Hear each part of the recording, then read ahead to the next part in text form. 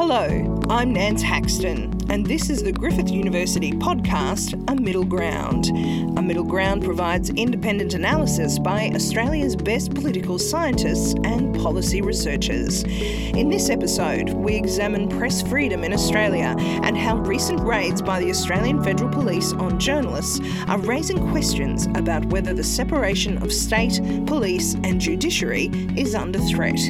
Those raids were the latest in a series of trends that have made internationally renowned journalists such as Peter Greste increasingly uneasy. Clearly, Australia is not Egypt and not about to become Egypt anytime soon. But, and there is a but here, if you think about what happened to us in the abstract, where the government used national security legislation and framed it so loosely that it could be interpreted in a way that criminalised what would normally have been considered as legitimate journalism, then we're seeing actually the same kinds of trends taking place here in Australia. Ever since 9/11, Australia has passed more than 70 pieces of national security legislation, more than any other country on earth. And a lot of those are so loosely drawn that they criminalise legitimate journalism. And this is not an abstract idea, you know. When we saw those raids by the Australian Federal Police on News Corp and ABC journalists, I realised that this was always going to be coming. I've got another researcher at the School of Communications and Arts looking at the way the lived experience of journalists and the way that their work is becoming ever more constrained by national security legislation. We could see that coming. And so, even though Australia and Egypt are two very different places, the political trends, the political imperatives, which are driving an increasing security state, and in the process limiting press freedom, limiting journalistic freedom, limiting freedom of speech and civil liberties, are the same. The same imperatives are there. And so understanding that has actually made me feel quite concerned. In June, the Australian Federal Police raided News Corp reporter Annika Smethurst and ABC journalists Dan Oakes and Sam Clark, triggering a major debate over press freedom. At that time, I started a new podcast called The Journo Project, which quickly became an important outlet for journalists to raise their concerns about why media freedom in Australia shouldn't be taken for granted. Journalists such as last year's Gold Walkley winner and renowned investigative reporter Hedley Thomas, creator of the phenomenally successful podcast The Teacher's Pet, that has been downloaded more than 50 million times around the world. We met at the Brookfield Cafe where he wrote many of his podcast scripts. He says we should all be concerned about the implications of the AFP raids on ABC and News Limited journalists. My view is that it was significantly about intimidating would-be whistleblowers who will be seeing the very public spectacle of police going in en masse to the offices of the national public broadcaster and into the home of one of my colleagues at News Corp. And the coverage of that, you know, has a chilling effect on people who know that bad things are happening or being covered up that need to be highlighted in the media. Why would they be confident to exercise their moral judgment and do what they would believe to be a necessary thing, albeit under public service rules, possibly an unlawful thing, and leaking? They would be terrified by this. And that is I believe, major motive. It was over the top. It was, I think, a very concerning spectacle. And the timing just after the election, please. I mean, seriously, given the length of these cases, how that could be just coincidence and not related to the election. No, I'm sorry, I don't buy that. 3 decades after the Four Corners expose The Moonlight State by Chris Masters, the revelations of which brought down a Premier and ultimately the Queensland Government, I wonder whether anti-terrorism laws and a growing acceptance of surveillance as the norm could take us back to those dark days. 8-time Walkley Award winner Adele Ferguson told me on the Journo project how she is concerned by these recent developments and says whistleblowers deserve more protection in Australian society. It's chilling. 2 weeks after the federal election, you have, in consecutive days, 2 different media organisations getting raided. Yeah, it's frightening because it just has a chilling effect on whistleblowers speaking up. And the impact on the journalists and the organisation, it's just horrendous. How do you think we fight back from that to highlight what media freedom means for this country and for higher ideals, for democracy? I think what we're doing, we have to campaign. I think having the 3 CEOs on the panel at the National Press Club a few weeks ago, backing independent journalism and whistleblowers and press freedom, was a really good start, because when different media organisations unite, politicians get very worried. The laws do not protect whistleblowers. It's just shocking. In America, they have a whistleblower day, they get rewards. And celebrated. Yeah, they're protected. Here, they're seen as snitchers and troublemakers, and they're punished. Griffith University media and culture professor Julianne Schultz is the publisher of Griffith Review. She says press freedoms have been slowly eroded for some time and need to be wound back for the good of society. The question of the freedom of the press and what we expect it to do and deliver in a democratic system has become much sharper focus than it's been for a long time. Was it really when those AFP raids on News Limited and ABC journalists, did that really sharpen the focus, or has there been other events that have led up to this point where we are now? Oh, I think it's been building for a long time. What we've seen since 9/11 has been a rapid increase in surveillance and security legislation. So Australia has some of the most extensive security and surveillance legislation in the world. There is an extraordinary suite of legislative reforms and prohibitions and so on that have been introduced.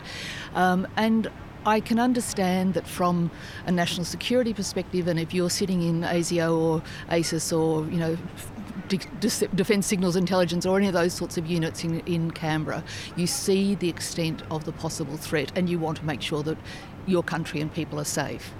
I think, though, that what's happened is that this legislation has been much, much more extensive than probably what we've needed. I mean, it's hard to judge from the outside, but it's also set up then a climate in which this is the norm, that the norm is to surveil, the norm is to intrude, the norm is to not accept the more laissez-faire, process of exposure and information and, sunlight as a disinfectant, all that sort of stuff, to not allow that to happen in the way that we'd become accustomed. And why do you think that is? Is this partly because of the legislative framework of media freedom in Australia as well, that we don't have those guarantees? Oh, absolutely. I mean, I think, it's not just media freedom. I mean, the fact that we don't have a constitutional Bill of Rights is at the core of this. I mean, our acceptance of the freedom of political speech in the media is an implied acceptance. It's something which the High Court only ruled on in the 1980s. It is not something which is long-standing. It's not been there since the beginning of the Federation.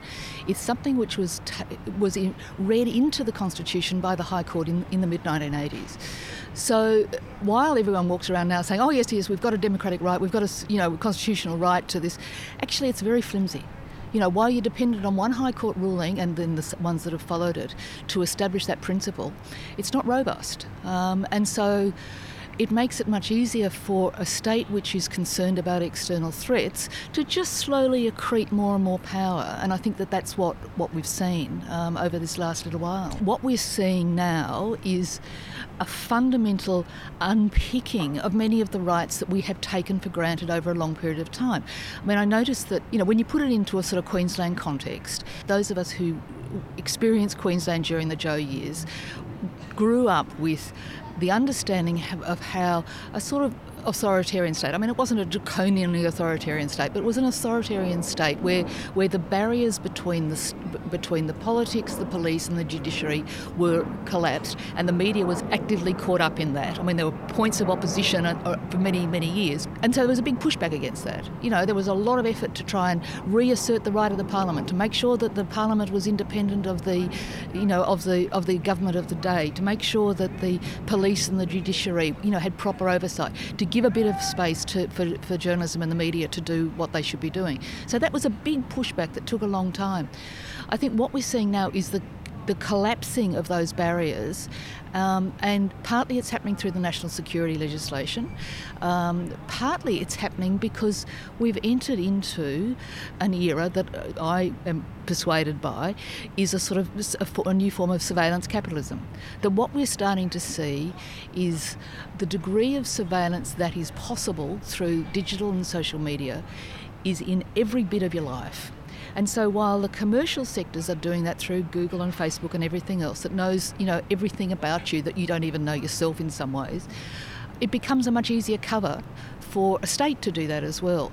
So it's not surprising to me that, for instance, in the Senate hearings the other day, we hear that Telstra saying that there are hundreds of government organisations which are accessing the metadata that Telstra is collecting because the government has mandated that metadata be held for a period. They're asking for that data to solve little administrative problems. So that separation that we've become accustomed to as part of a rights regime is being eroded. So that's happening in a commercial space and it's happening in a political space. That the journalism gets pulled into it is to be expected, because that's going to be the point where that intersection happens. So how should we respond? What do we do from here? Well, I think that the legal actions are important, and I think organising on the ground to start arguing about what are the rights that we as citizens actually want going into the 21st century. We haven't even adopted the Bill of Rights that was developed after the Second World War, so 70 odd years ago, although Australia was one of the founding countries arguing for that International Declaration of Human Rights. We've not adopted that. We've adopted various protocols, but we've not adopted the core thing. I think that now we need to be thinking, well, what are the rights that we would need to have in a 21st century? Where you've got this digital realm of information, where it's possible to know so much more than we ever knew, where an algorithmic machine learning system changes the way things are done without us even being able to read the language in which they're done. So we're facing a profoundly different time, and the tools that we've had in the past have been eroded, and actually they're probably not sufficient to address the problems of the future. Is there room to address some of those constitutional issues as well? Oh, well, absolutely. I think that's what you do. I mean, now, there are people who are reviving this argument, and so I think that the journalists, rather than hoping something is going to get fixed up as a bit of a deal, which is the history of the way media stuff gets done, it's a bit of a deal, really need to be prepared to make a much bigger structural argument. Now, that's not going to solve the immediate problem, but it is something to keep in mind. I think that in the meantime, those legal actions that are being planned, the activism by the media companies is important. I think that in one way, the sharpest moment of that whole experience, to my mind, was that John Lyons sat there and tweeted what was going on during that raid. For the entire time. But that he and the police and the technical experts who were posed for photographs. I mean, you talk about the banality of authoritarianism. People are posing for selfies while doing something. I mean, this is really weird. And so it sort of says on one level that it's a bit of a game. Again, if you think back to Queensland in the 70s and 80s, the focus was on police behaving badly, on special branch surveilling without authority, on tapping phones without authority, without going through judicial process, of people, being beaten up in police watch houses, protected by a telephone book so the bruises weren't obvious. I mean, it wasn't something that you were tweeting about or posing for photos, so that it's so accepted that it becomes part of sort of life in that way, I think is itself a remarkable measure of what the change has been. It's been strange developments, that's for sure. Yeah, I think so. Over the last decade, as we've seen the drop in the number of journalists by about a third, we've seen the collapse in the number of publications, we've seen a real contraction in this space, really active contraction. The focus has been on the business model. What's the business model that's going to be appropriate? And I think a lot of journalists inadvertently got drawn into that conversation. And it was driving me mad. People who know nothing about business were pontificating about the best business model. It was always a business that was done on a trade. That trade required a certain independence and it required a certain profitability to maintain that independence. We have to move it from that commercial conversation to one which is about what the purpose of this is. And journalists are part of that, but so is everyone else. So finding the space for that conversation, I think, is the crucial bit. Makes it hard with the Facebooks of the world, though, I suppose, making it more of a business model. Oh, look, the Facebooks of the world have learnt the lesson. When the media companies agitated for a removal of effective regulation, which is what they got during the 1980s.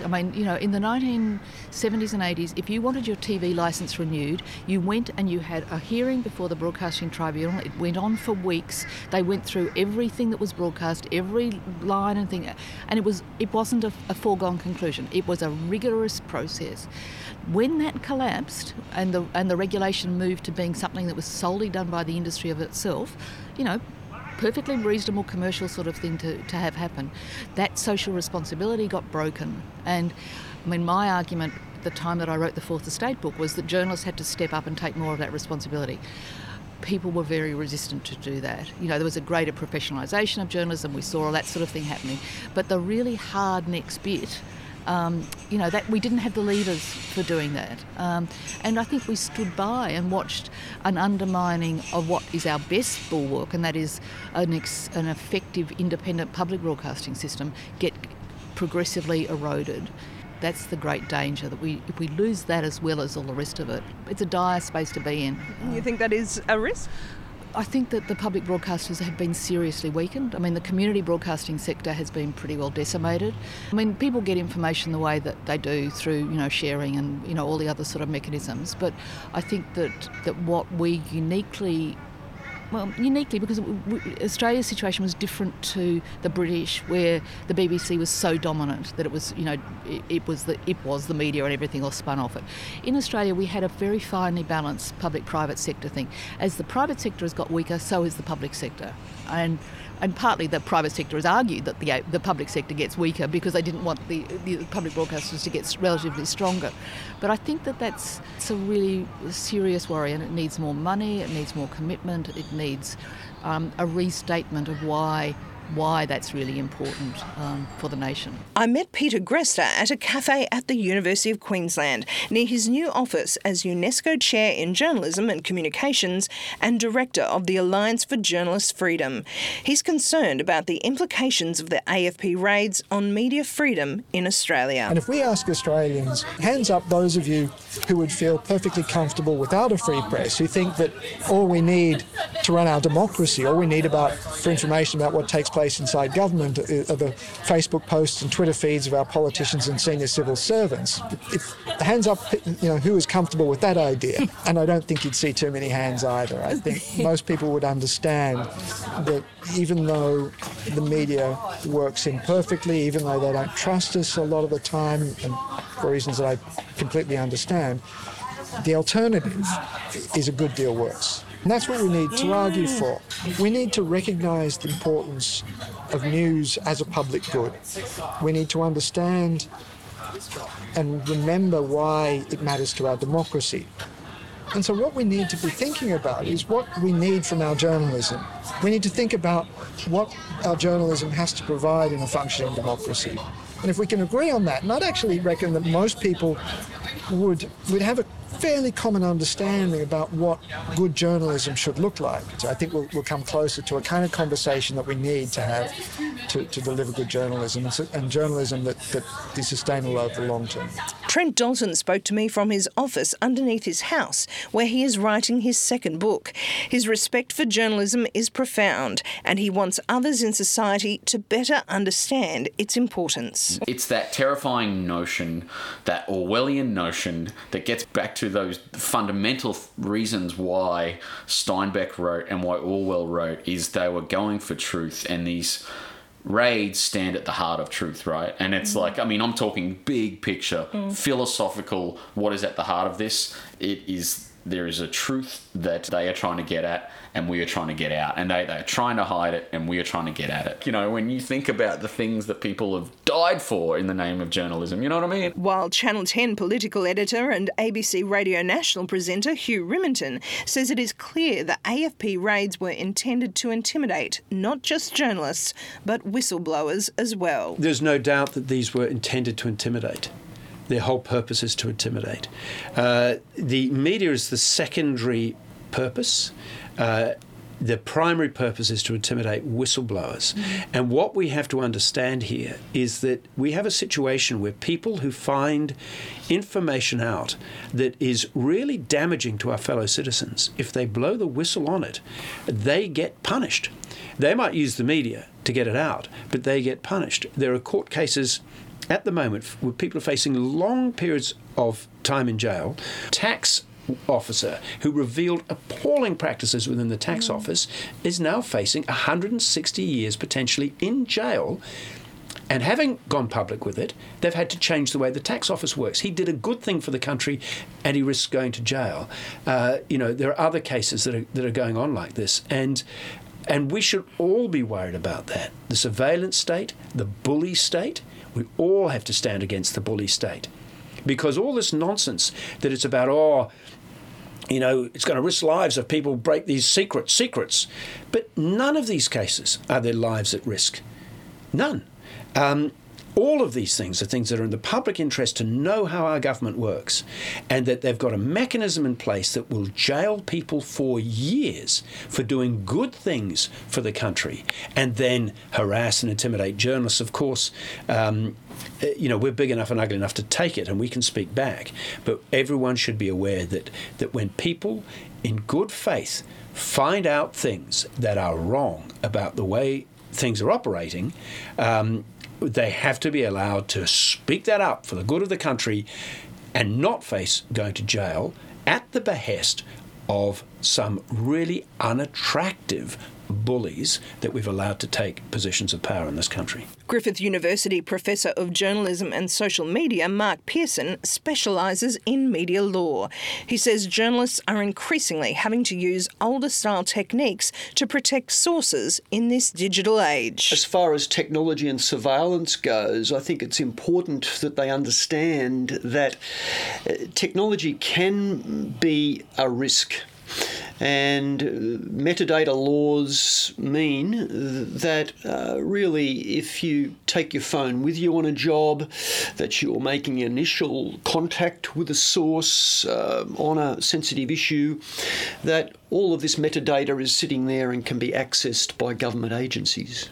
So journalists need to be conscious of their phone and what might be being tracked without their knowledge. Yeah, and I've heard some investigative journalists say that when someone from a bank, a government department or something rings them up and says, look, I've got a really hot story that it would have to be confidential, the journalist says, well, you're going to have to tell that to somebody else because we're already in contact as far as technology goes. So I urge you to talk to somebody else about it and do it in an analogue kind of way. Goodness. So also the AFP raids, the Australian Federal Police raids recently, does that really bring into focus as well these issues of the impact on media freedoms and being able to source stories? If we've got the Australian Federal Police raiding News Limited journalists and ABC journalists, what does that really mean for Australian journalism? Yeah, well, I think what it means is what it has meant for some time. So while this has been regrettable, it is not absolutely new. There were raids on the ABC only in Brisbane only in the last couple of years to do with a state cabinet documents matter. And over the various editions of my textbook, it's up to 6 editions now, I took a look back recently and realised that the first edition back in 1997 had barely a mention of national security law, because there really wasn't that much. Obviously, there were sedition and treason laws and things that went back centuries. But after 9/11, since then, we've had something more than 60, I think now more than 70 national security laws, many of which impinge upon journalists' work. So now I have a whole chapter on national security and discrimination laws, half of which is, something 20 or 30 pages of all different national security laws that journalists need to be aware of. So the AFP raids were... it was surprising, I suppose, the boldness of it. It was surprising the timing of it, but some people, I think, have read a lot into the timing, and I'm not sure all the evidence is there yet to do with the actual timing, but, we'll wait and see what comes out there. But I think from 04, 05, I was recording occasional raids on journalists over their work. I recall one on Philip Dorling in Canberra at one stage, one on the National Indigenous Times office at one stage, all to do with sources and confidential information. So it's not new, but it is concerning, and it's even more concerning because of all of the new powers. So it's one thing to have the power to raid a premises.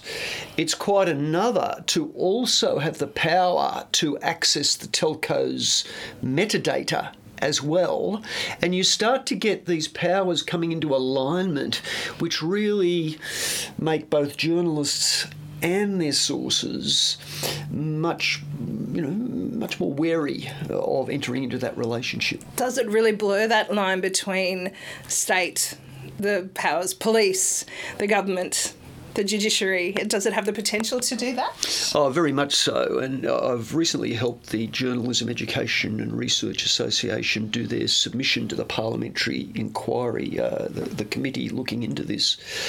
And I pointed out that separation of powers was only, the problems within that were only exposed in Queensland a couple of decades ago with good old-fashioned investigative journalism by the ABC and the Courier Mail.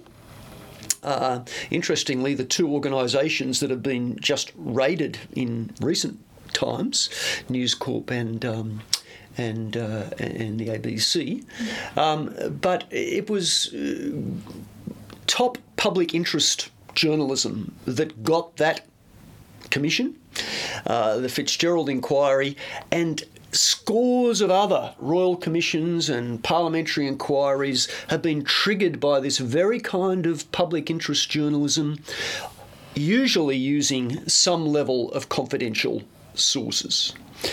And what is democracy going to lose? I mean, in Queensland, in that situation, we had the police commissioner, some members of cabinet, and various other officials and criminals jailed.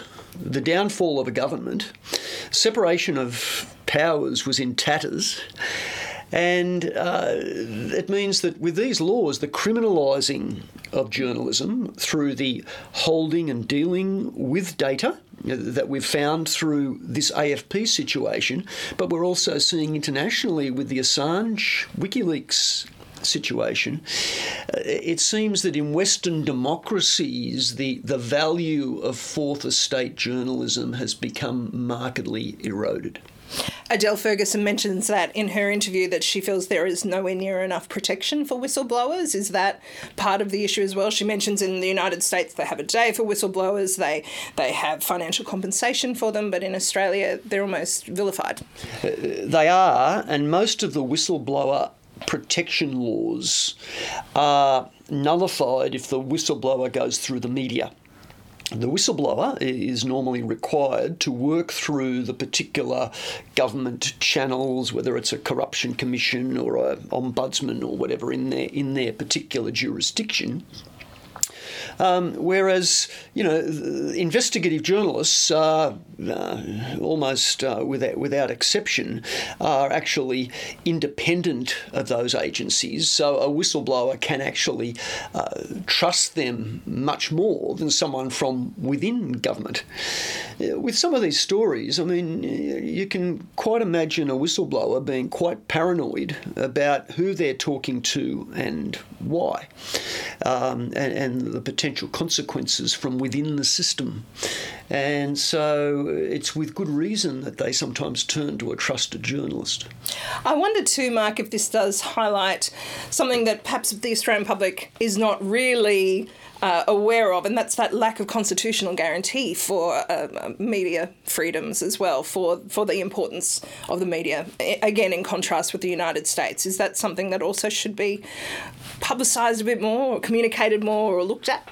Yes, it's important that the media has some fundamental protections, and at the moment we only have a very ambiguous High Court series of rulings that give some implied freedom to communicate on matters of politics and government, and it's far short of a First Amendment protection that they had in the United States. I doubt very much that any Western democracy is going to introduce a First Amendment. That was a creature of history, and what the First Amendment in the US represents is a protection for media and religion, religious expression, that is really not balanced by protections for many other freedoms. Whereas the normal vehicle is a Bill of Rights, or whether that's constitutional or it's a statutory Bill of Rights, and it normally only protects free expression or the media, along with a host of competing rights, things like privacy, right to reputation, things that might be problematic for some journalism. So there's some balance there. There's more balance but there. we don't even have a Bill of Rights federally, do we? No, we don't. We do have it in a couple in the ACT and Victoria at a statutory level. New Zealand has quite an effective Bill of Rights at a statutory level. But what I would prefer to see, and this was part of this submission for the Journalism Education and Research Association, and it's what I've also submitted to a couple of earlier government inquiries, is a national law reform initiative, as they've done with corporations law, evidence law, a whole bunch of different laws, where they pull together all the states and territories, initiated by the Commonwealth Government, to scour through all of the laws that impinge on public interest journalism. Now, it's not just national security, or that's the one in the spotlight at the moment, but you've got a host of laws, you've got and variations, inconsistencies across the states and territories, things like whether or not you can name a sexual offender and or a juvenile, and all of these sorts of things, interviewing prisoners, a host of others. It needs a federal initiative to scour through all of these and to pull the state attorney generals together and to say, look, let's get some uniformity with a solid public interest journalism exemption.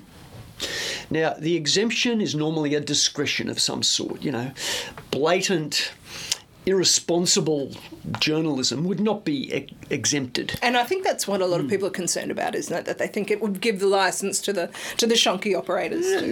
Of course that shouldn't be protected. But what you get with a good shield law or a good law in some other areas is you get the court being given the discretion to weigh up the importance of public interest journalism and the protection of sources in this situation against whatever the other public interests are that are at stake. Renowned ABC investigative journalist Mark Willesee told the Journo Project how worrying recent developments are for not just journalism practice, but democracy in Australia. Well, I think we're one of the few democracies that don't have freedom of the press enshrined in some form of constitutional right or Bill of Rights, and that to me is a worry because politicians, even the most shrill authoritarian versions of them, I think, admit the press play an important role. And again, how would they even get their message out without a free press? So I suppose they just go on Twitter and talk to their stupid followers, wouldn't they? But look, I think it's time for this debate to happen in Australia, that maybe we need to enshrine freedom and independence of the press officially in our constitution or in a Bill of Rights of some form. This makes me think of the Joe era, and you have revisited that with the Moonlight State. Is that part of the role of journalists too, to remind people of history? It's something we grew up with in our era, but I wonder how many students are really aware of it wasn't that long ago that the media was really monitored, and that some of these civil rights that we have now were taken for granted. Really. That's right. And Chris Masters, when he exposed police corruption on the Moonlight State Four Corners program in 1987, I think showed that was the greatest piece of journalism committed in this state. And it led to major change in this state, political, justice, law and order. It really changed this state. It was really important to me to do 30 years on. And what was worrying, we were filming in the Valley one night. We spent 2 weeks filming in the Valley, mainly at night. And of course, some nightclub guys were pissed off that we were filming across the road, and they had no right to worry. We were in a public place. But anyway, the police were called. So these two young constables come up to us and they go, what are you doing? Why are you filming? I said, mate, we're doing 30 years on from the Moonlight State. And this cop said, what's the Moonlight State? Now, this is a police officer, for Christ's sake.